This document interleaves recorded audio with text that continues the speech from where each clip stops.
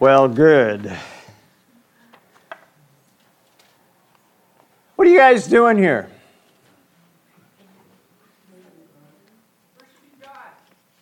You sure? You sure you're in the right place? You really want to be here?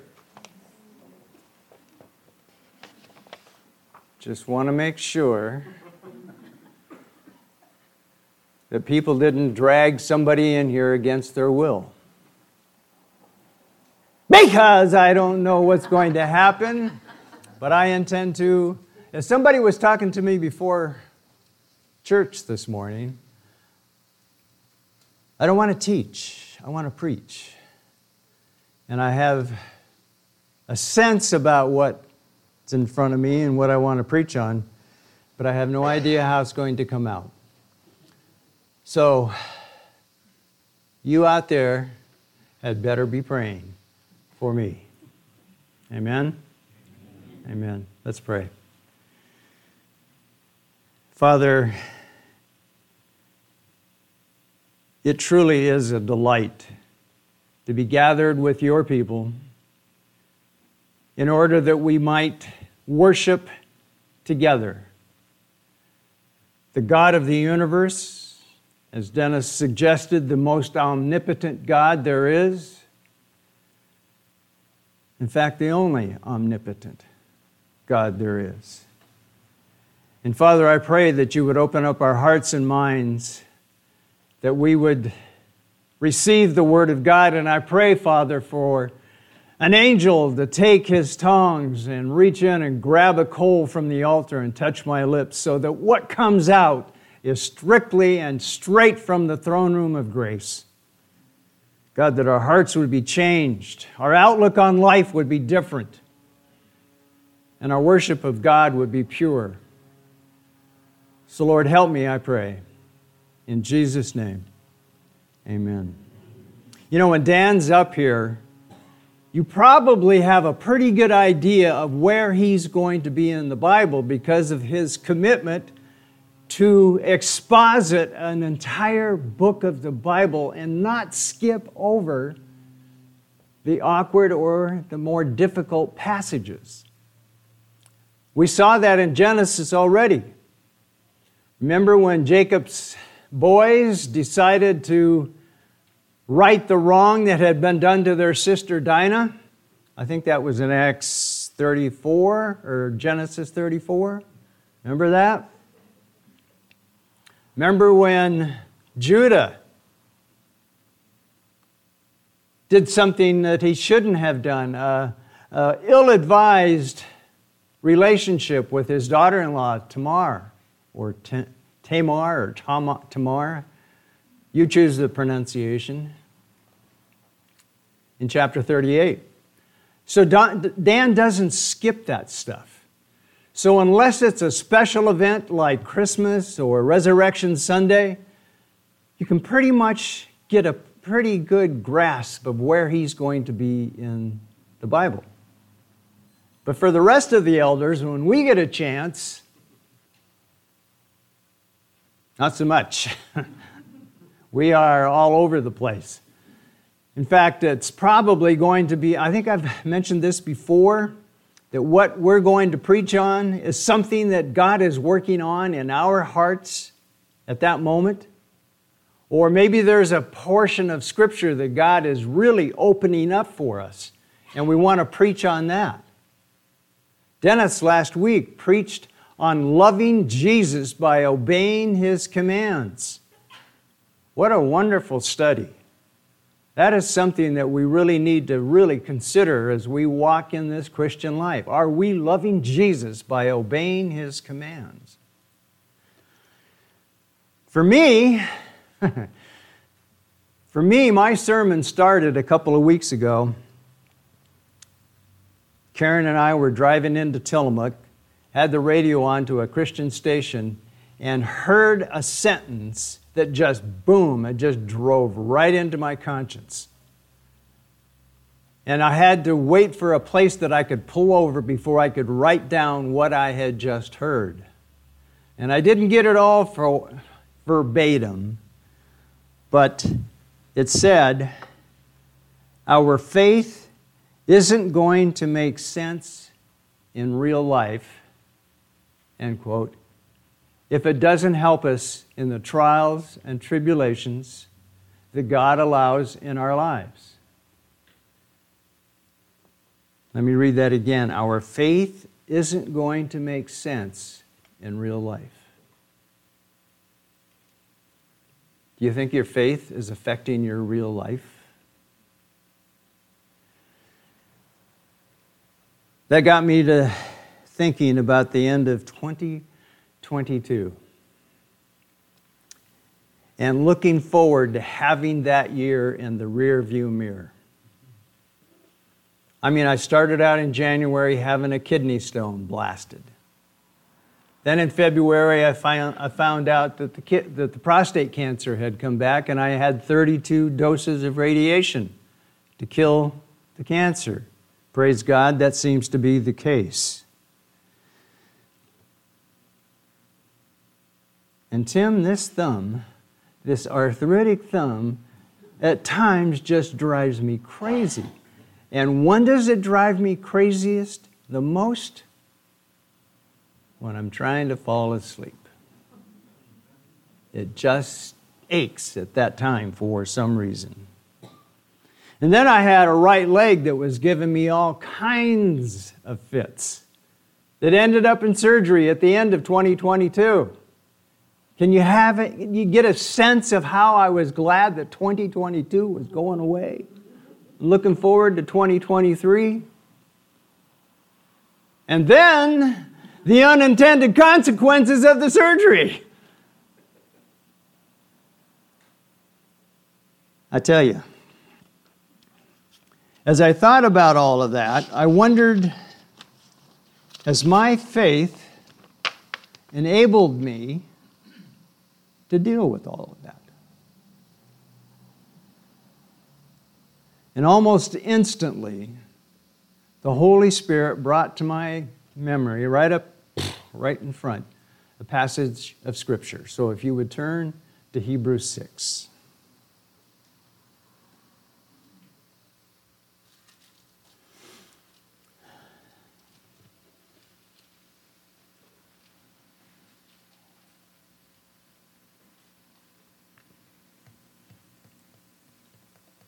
I guess most of you probably saw that up there and you were already there.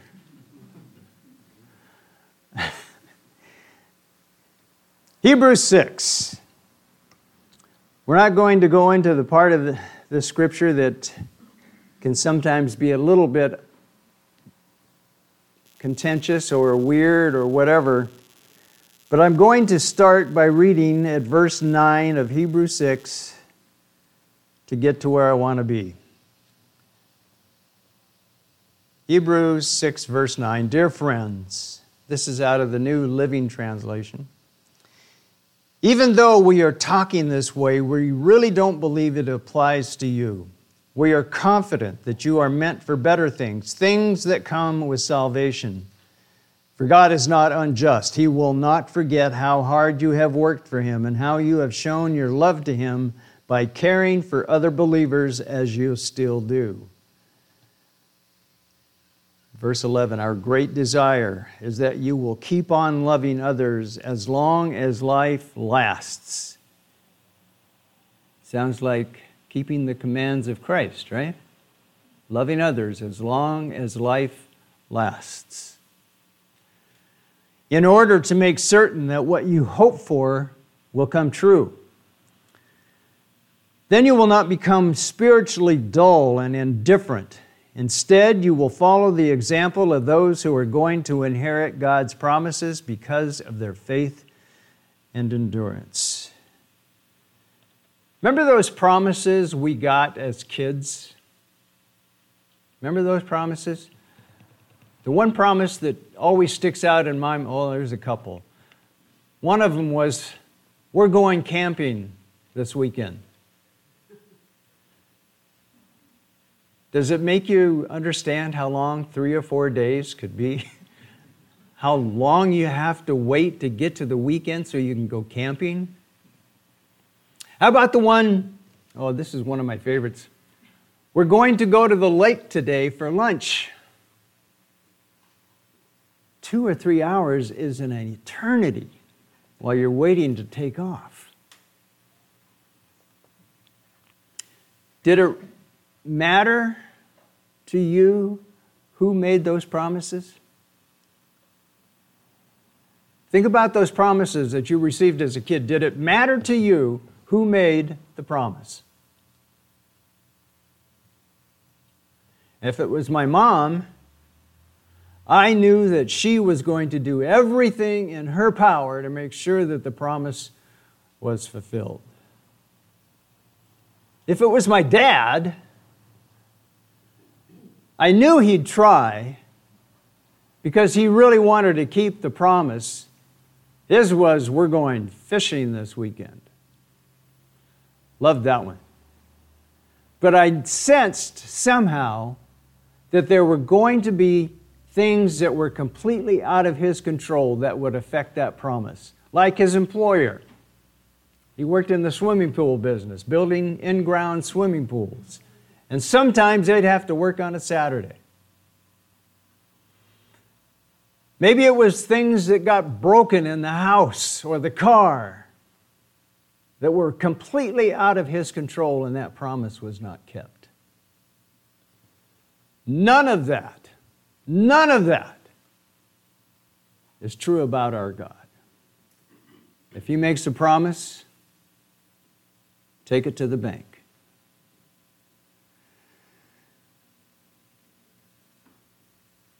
In these two verses, in 11 and 12, the writer is encouraging his readers to keep loving others, following the commands of Jesus, which in turn will keep them from becoming spiritually dull, that will enable them to maintain their faith and endurance.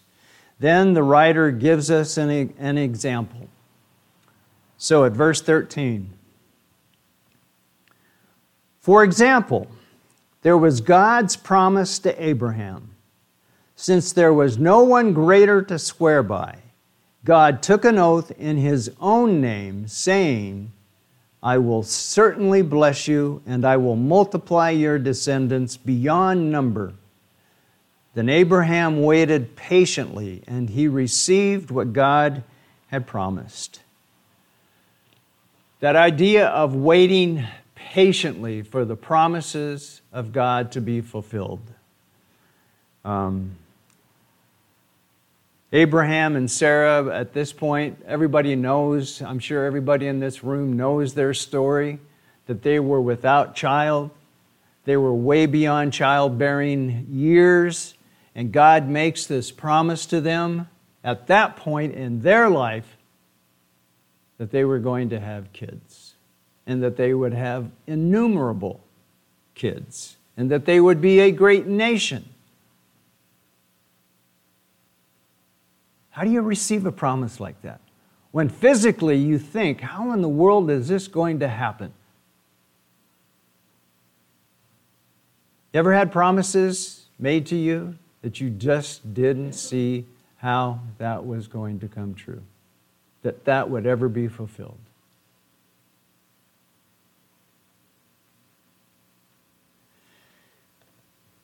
But Abraham waited. Why did Abraham wait? Why do you think Abraham would wait? Okay, this is Kids Club. You can't answer. Why do you think Abraham would wait? Say again? He believed. In Hebrews it says, Abraham believed and God credited to him as righteousness, that he was, in our vernacular, he was saved at that point. Which is true of us, that if we believe, we have salvation in Christ. So God waited patiently for what seemed like an impossible promise to come true. And I love the end of verse 15 in the NLT. And he received what God promised. He waited patiently, and he received what God promised, even though it was physically an impossibility in Abraham and Sarah's eyes. Verse 16. Now, when people take an oath, they call on someone greater than themselves to hold them to it. And without any question, that oath is binding. When you sign that contract at the car dealership and put your John Hancock on the bottom page, you're saying that I am going to pay that loan off. And it's binding. It makes me really appreciate the warning in Proverbs that says, do not be a co-signer, because you have just obligated yourself to whatever that person is doing. The oath is binding. There's a lot of, there's a lot of people in this room right now who's growing up heard from their fathers and grandfathers that handshake, that word from their mouth was binding. Their word was as good as gold. Their handshake made it seem like this was set in stone. Maybe not so much these days do we have that kind of oath giving. Sometimes it's very easy, it seems, that words get broken, that promises get broken, that oaths are not kept. But then we go to verse 17. God also bound himself with an oath, so that those who received the promise could be perfectly sure that he would never change his mind. Do you think God needed to give an oath after his promise? If he gave a promise, don't you think he'd keep it? Absolutely, he would keep his promise. But he bound himself with an oath. And it says in the NLT, so that those who received the promise could be perfectly sure that he would never change his mind. Are you thinking about some of the promises of God's Word right now? Are you thinking about some of those things that God has said in His Word that are promises to His people? Are any of those coming to mind right now? Those can be taken to the bank.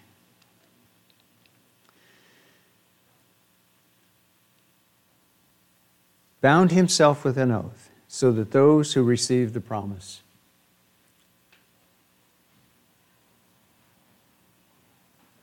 Promise from the Lord God Himself. Is there a promise that stands out to you right now from God's Word that is directed to His people? That verse says, so that those who receive the promise could be perfectly sure that He would never change His mind. Are you thinking about a promise right now?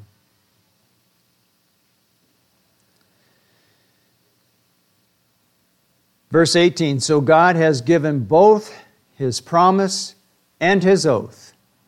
These two things are unchangeable because it is impossible for God to lie. So when He gives the promise with an oath, neither one of those things are going to change until the promise is fulfilled. He cannot lie about His promise to us.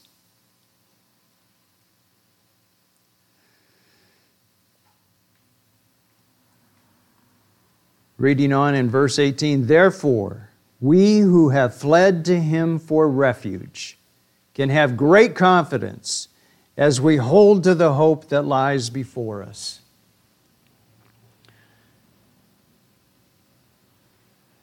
In the Old Testament, in the book of Numbers, I think it's Numbers, it talks about the city of refuge. God had Moses set up 6 cities of refuge. 3 on the east side of the Jordan, 3 on the west side of the Jordan. And these cities were set up so that if somebody accidentally killed somebody, then that person could run to one of these cities of refuge, and that city had to protect that person. They would judge that person, obviously, just to see whether or not their story is true, but they were to protect that individual. In those days, is it true in these days that if somebody harms you, you want to get back at them? In those days, if somebody killed one of their relatives, they wanted vengeance, usually, on the perpetrator, even if it was by accident. So God set up these cities so that people that accidentally killed somebody could run to these cities and they would be protected within those cities. Now, looking back down at verse 18, second half. Therefore, we who have fled to him for refuge. Have you fled to Jesus Christ for refuge? Have you fled to him for protection? And what protection would that be from? Wouldn't it be that you are in Christ, you are protected against the wrath of God that will be poured out on the earth? So Christ becomes like a city of refuge for those who accept him as their Lord and Savior. They are then protected from the wrath of God. Therefore, we who have fled to him for refuge can have great confidence as we hold to the hope that lies before us. So,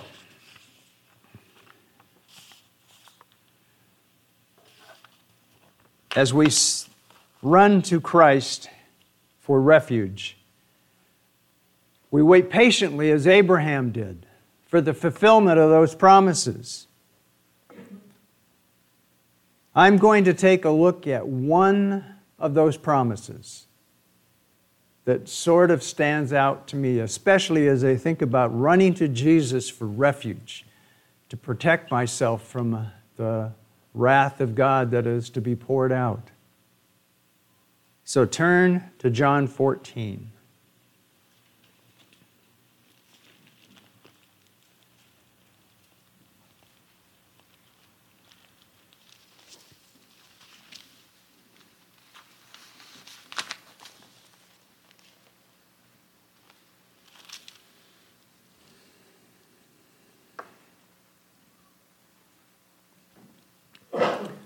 This is Jesus talking at verse 1 of John 14. This is Jesus talking at Dennis. Is this the Last Supper? Yeah. During the Last Supper. And reading again out of the NLT, verse 1. Don't let your hearts be troubled. Trust in God and trust also in me. There is more than enough room in my Father's house. If this were not so, would I have told you that I am going to prepare a place for you?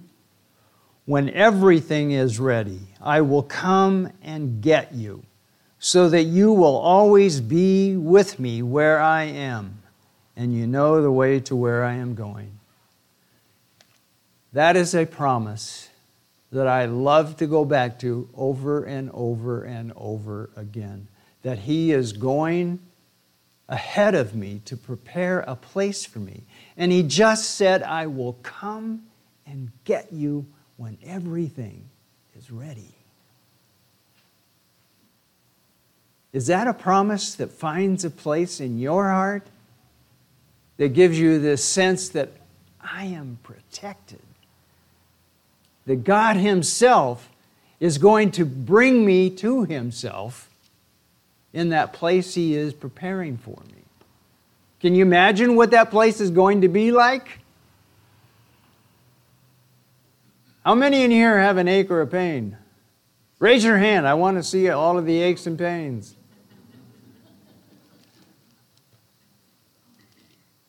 Won't be there. We won't have them there. I'll be able to walk on both legs again. If this were not so, would I have told you that I am going to prepare a place for you? When everything is ready, I will come and get you, so that you will always be with me where I am. Now the disciples are sitting there thinking, he's leaving? And he's going to a place that we don't know where he's going, but he says he's coming back to get us. We have this perfect ability to look back on this and have what's happened since the writing of the New Testament. We have the ability to know that this has happened for our benefit. Not just theirs, but for ours.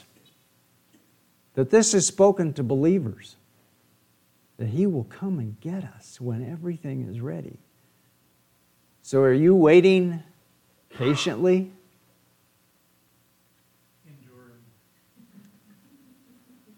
Enduring. It's a great way to put it. We are enduring in this place until everything is ready. Apparently not everything's ready because he hasn't come to get us yet. Turn quickly to Titus 1, chapter 1. It's just a few pages back from Hebrews.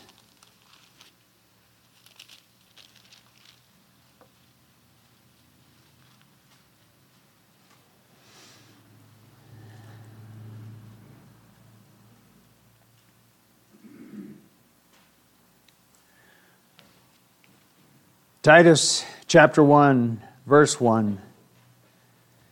This letter is from Paul, a slave of God and an apostle of Jesus Christ. I have been sent to proclaim faith to those God has chosen and to teach them to know the truth that shows them how to live godly lives. This truth gives them confidence that they have eternal life, which God, who does not lie, promised them before the world began. There is another portion of God's Word that says that we have eternal life promised to us by God Himself. And it should give us great confidence. Back to Hebrews 6.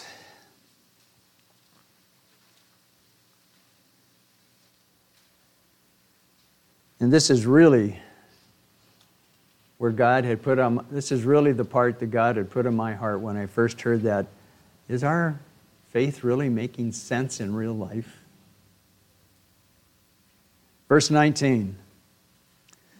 This hope, which hope? Therefore, going back a verse, therefore we who have fled to Him for refuge can have great confidence as we hold to the hope that lies before us. Like John 14. Verse 19, this hope is a strong and trustworthy anchor for our souls. Any boaters in here? There's Bill. You got a big anchor at home? How big do you want? I should have had you bring one in. But what's the anchor for, Bill? So you pick out a place in the river or the lake and you want to stay in that spot, you throw out the anchor. And do you trust your anchors? Most of the time. That's a man-made anchor, right? Man-made anchor, yes. Anchor. I can't remember exactly where I was when I saw this. But I was on a pier where there were big, they call them ships or boats. Ships. Ships? Okay. There's a Navy guy over there. Say again? If it has a boat on it, it is a ship. And there were boats on this. They were hanging on the side. And I saw this anchor. This thing was huge. And I thought, is that anchor my anchor in faith? Is that how big my anchor is that holds me firm and secure to endure 2022 and now 2023? This hope is a strong and trustworthy anchor for our souls. We often need anchors for our physical lives. We need to have boundaries in a lot of things. But do we have anchors for our souls? Can you say you have an anchor for your soul where the trouble just doesn't seem to really stir you up? Where you can manage the troubles and the trials? Is your soul anchored in your faith so that your life really makes sense? And not just to you, to those who are watching you, knowing about your faith. Does your life make sense based on your faith? This hope is a strong and trustworthy anchor for our souls. It leads us through the curtain into God's inner sanctuary. Let that one sit there for a minute.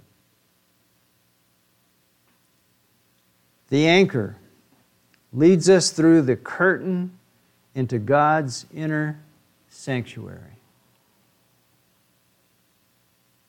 Most of you, I'm sure, remember the Old Testament teachings about the temple and the tabernacle having this curtain between the holy place and the most holy place, and the only person that got to go into the most holy place was the high priest once a year to offer sacrifices for the atonement of the people's sins that last year.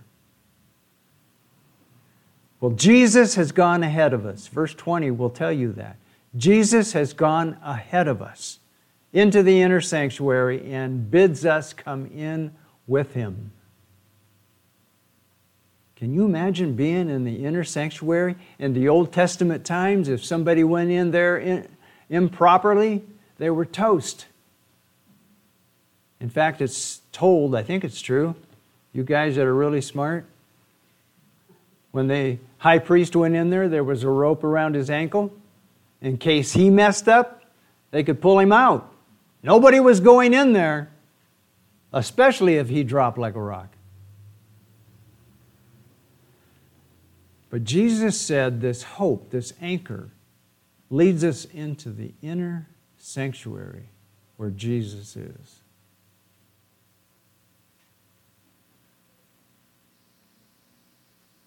Is your life, your Christian life of faith, is it making sense in real life? Yes. Do people believe your faith? Do they believe that you have faith? Can they see it in the way that you behave when the trials and tribulations, which Jesus promised will come? There's house built on sand and there's house built on rock. They both have storms. The one on sand will fall. The one on the rock will not. Have you entered into the inner sanctuary with Jesus? Is He your Lord and Savior? Can you say that? And then ask Jesus to live through you so that your life and your faith make sense. I can say, I am so looking forward to John 14. I am so looking forward to Him coming and getting me. Whether that's by dying before, whatever the rapture may be, or whenever the rapture happens, I don't know. I don't care. But I am looking forward to that point where Jesus is right there in front of me and my faith becomes sight. That is my hope. That is my anchor that has put me in this place where 2022 is, I wish it hadn't happened, but it did. I wish 2023 was a little better, and it's getting better. But I'm trusting, I believe unequivocally, that anchor has really made it possible for me to endure 2022 and now 2023. I pray that it's true for you as well, that anchor, that big sucker holds. And I can't imagine that it won't be the same for you. Let's pray. Father, we